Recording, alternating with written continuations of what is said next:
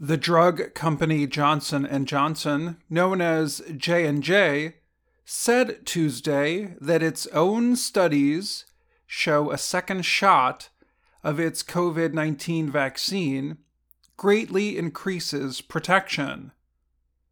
The World Health Organization approved J&J's Janssen vaccine based on only one shot, but the drug company says a second dose, delivered either 2 or 6 months after the first, offers longer and greater protection.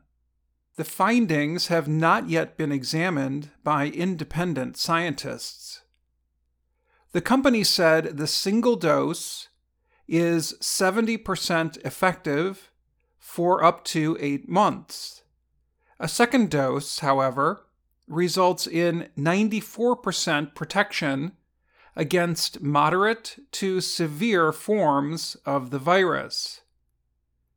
J&J said it sent the results of its study to health organizations around the world, including the U.S. Food and Drug Administration, FDA.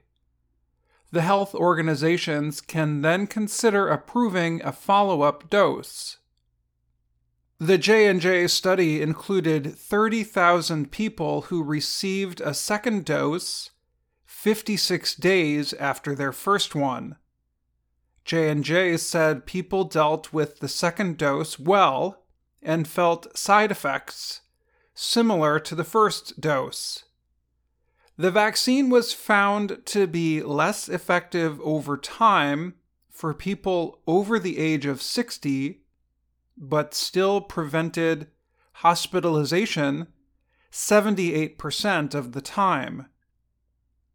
J&J noted that during part of their study, from March through late July, the Delta variant of COVID-19 was present in the U.S. Last week, the FDA recommended emergency use of a third shot for people over 65 who received the 2-dose Pfizer-BioNTech vaccine.